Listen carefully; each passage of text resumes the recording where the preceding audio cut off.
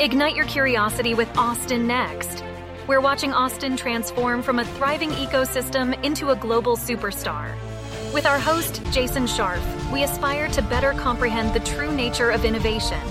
Together, we will uncover what makes a successful ecosystem and navigate the technologies shaping our future. Now let's dive into what's next.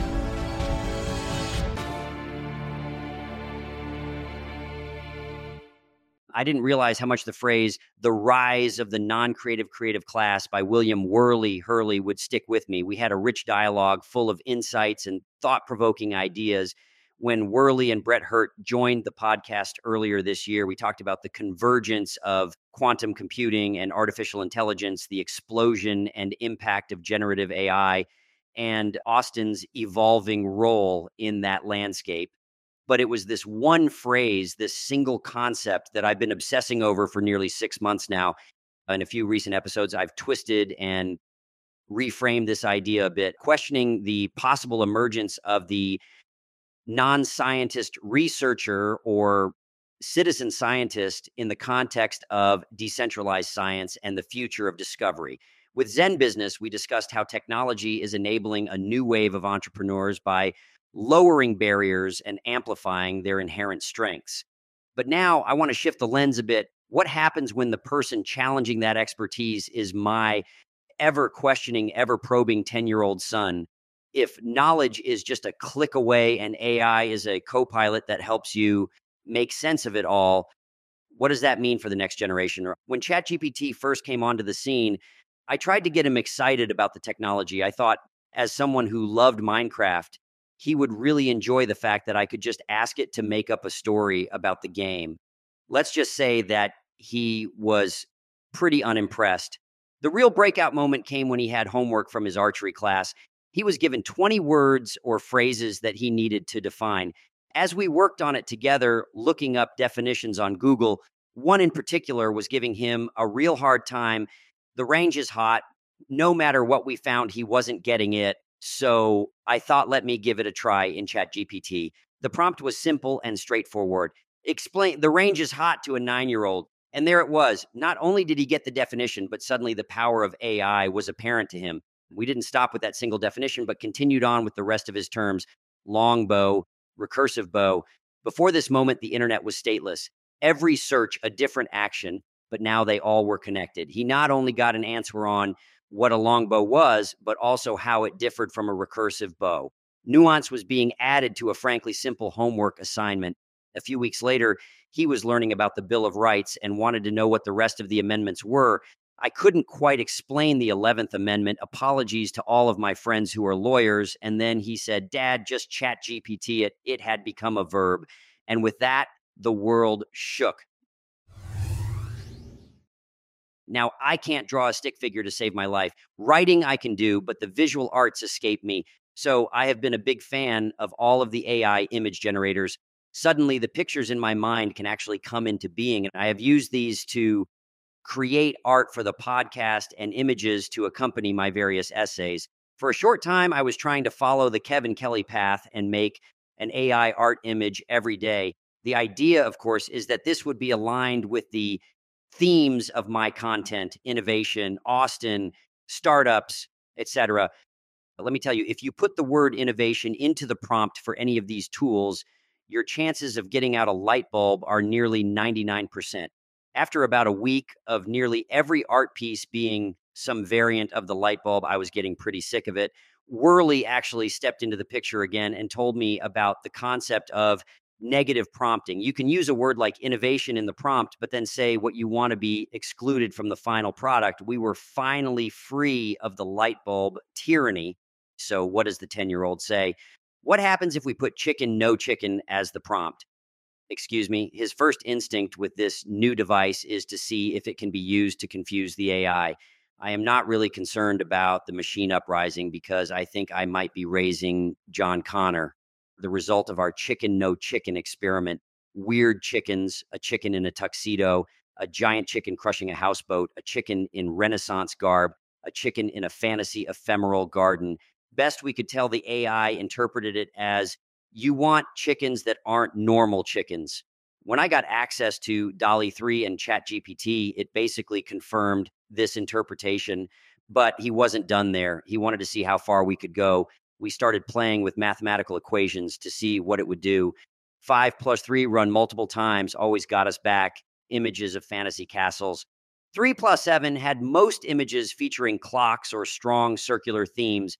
A division symbol by itself was a cosmic scene, while a plus symbol gave us drawings of women's faces with colorful elements like flowers surrounding them. He plays with these tools in a fearless way. Every experiment is a new lesson for us, and it's a ton of fun. It's funny how kids perceive the world. My son knows I've got the world's information right in my pocket. He's aware that at any moment, he can ask me questions about anything, be it history, science, or even economics. And he expects, frankly, demands an answer. And let me tell you, the questions he comes up with are something else. Is Bitcoin dead? Does ChatGPT have all of humanity's public knowledge? What's the biggest land purchase of all time? And even explain the fourth and fifth dimensions. The scope of his curiosity is a trip to keep up with. But here's the thing, I didn't want to be just an answer machine for him. There is a reason that we consider memorization to be the lowest form of knowledge. I wanted him to not just get the facts, but to really dive deep, to question, probe, and truly understand what he's asking about. So, what did I do? I created a co-pilot for him, and think of it as a tutor, a teacher, a thought partner, all rolled into one. I set up a ChatGPT thread specifically for him with this initial prompt. Before we get started, let's make sure you're calibrated to my 9-year-old's level. He's got a lot of unique and thoughtful questions, especially about science, history, and economics. So tailor your responses to suit his curiosity level. This was my way of ensuring that he gets a custom educational experience that really aligns with his unique interests. But it's not always smooth sailing. He was quite frustrated when ChatGPT couldn't clearly explain the fifth dimension to him. I mean, it's a concept tied into string theory and not easily put into kid-friendly or even adult-friendly terms. Let's just say he accepted that there wasn't a definitive answer, but he wasn't pleased about it. What's really awesome is that this ChatGPT tutor is a living, evolving tool. I've fine-tuned it based on his preferences and my own goals for his learning, going back to our fifth dimension example. The AI attempted to explain it as such. It's sort of like if you were reading a book and you could flip the pages to go forward or backward in the story. That's like time, the fourth dimension. Now, imagine if you could also jump to a completely different book, but in the same library. That could be what the fifth dimension is like. You're not just moving forward or backward in the same story, but you could move to a different story altogether. His response, you're not actually saying how it works. So we have told ChatGPT to stop with the metaphors and be as clear as possible with its explanations. At the same time, I want to make sure he learns correct jargon and they are not simply erased if he's confused upon the introduction of a new term. I've instructed the AI to clarify rather than simply drop them if he indicates he doesn't know something or doesn't understand it. Now, whenever he asks me a question without a simple answer or it requires us to search for the data, I hand him the tutor and have him ask. It's been great to watch how sometimes this results in a single query and other times evolves into a whole discussion between us. Dad, what happens if we ask ChatGPT to just create a game? My son's question sparked yet another journey down the rabbit hole. Given that I've set up custom instructions for ChatGPT to resonate with my own interests, venture capital, innovation, and Austin's entrepreneurial ecosystem, the AI crafted an Austin startup themed game for us. We stepped into the roles of startup co founders, faced with the real world challenges of securing funding, developing products, winning customers, and aiming for a skyrocketing valuation. But that's not where the story ends. A few rounds into the game, my son started to alter the rules. He shifted the target from maximizing the company's valuation to focusing on the founder's share of that valuation. A subtle but significant shift and a fascinating glimpse into his perception of how the game should be played. He wanted more insight into the startup's health. So he introduced new metrics like money in the bank, valuation, founder's valuation, and revenue. Then came an interesting twist that he wanted to add. if our ownership dipped below 50%, our decision-making power would be constrained or even overruled.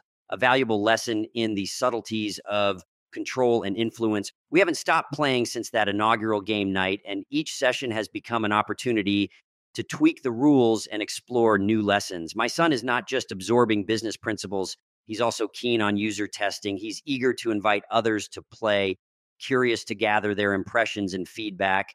Experimentation is his playground. For instance, he discovered a loophole that allowed for unlimited spending. Instead of exploiting it, we turned it into a teachable moment, patching the glitch and adding a new rule. Exceed your financial limits and you're faced with an automatic funding round, but at a down valuation. It's a real world lesson on fiscal responsibility folded right into our evolving game. So, what's the deeper lesson here? Beyond the obvious business simulation, my son is internalizing the idea that the rules of any game are not set in stone. They're malleable and possibly even controllable. We're at the cusp of a major shift in education and how we create expertise. My son's experiences are just a single example of how traditional education is being flipped on its head. AI is democratizing knowledge and opening doors for non-traditional learners, young and old. It's leveling the playing field.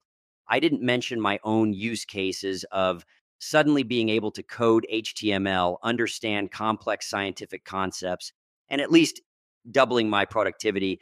I've heard that some schools are considering banning the use of AI. While I understand the concerns, I have to say, if that rule comes into play at my son's school, we won't be complying at home. I don't say this lightly, but I am going to give my kids access to every program I can get my hands on. Consider the unintended consequences. First, my kids would continue to advance, fueled by these powerful tools, while others who follow the rules will likely fall behind. Secondly, it sends a complex message about rule breaking that sometimes it offers an advantage. That's a dicey lesson and one that is coming up more and more. So, what's next? Whether it be the non-creative creative class, the non-scientist researcher, the AI natives, or as my son is starting to call us, the ChatGPTers, this quickly approaching new era is going to be powered by those who are fearless, curious, and ready to explore. So what's next, Austin? We're glad you've joined us on this journey. Please subscribe at your favorite podcast catcher, leave us a review, and let your colleagues know about us. This will help us grow the podcast and continue bringing you unique interviews and insights. Thanks again for listening, and see you soon.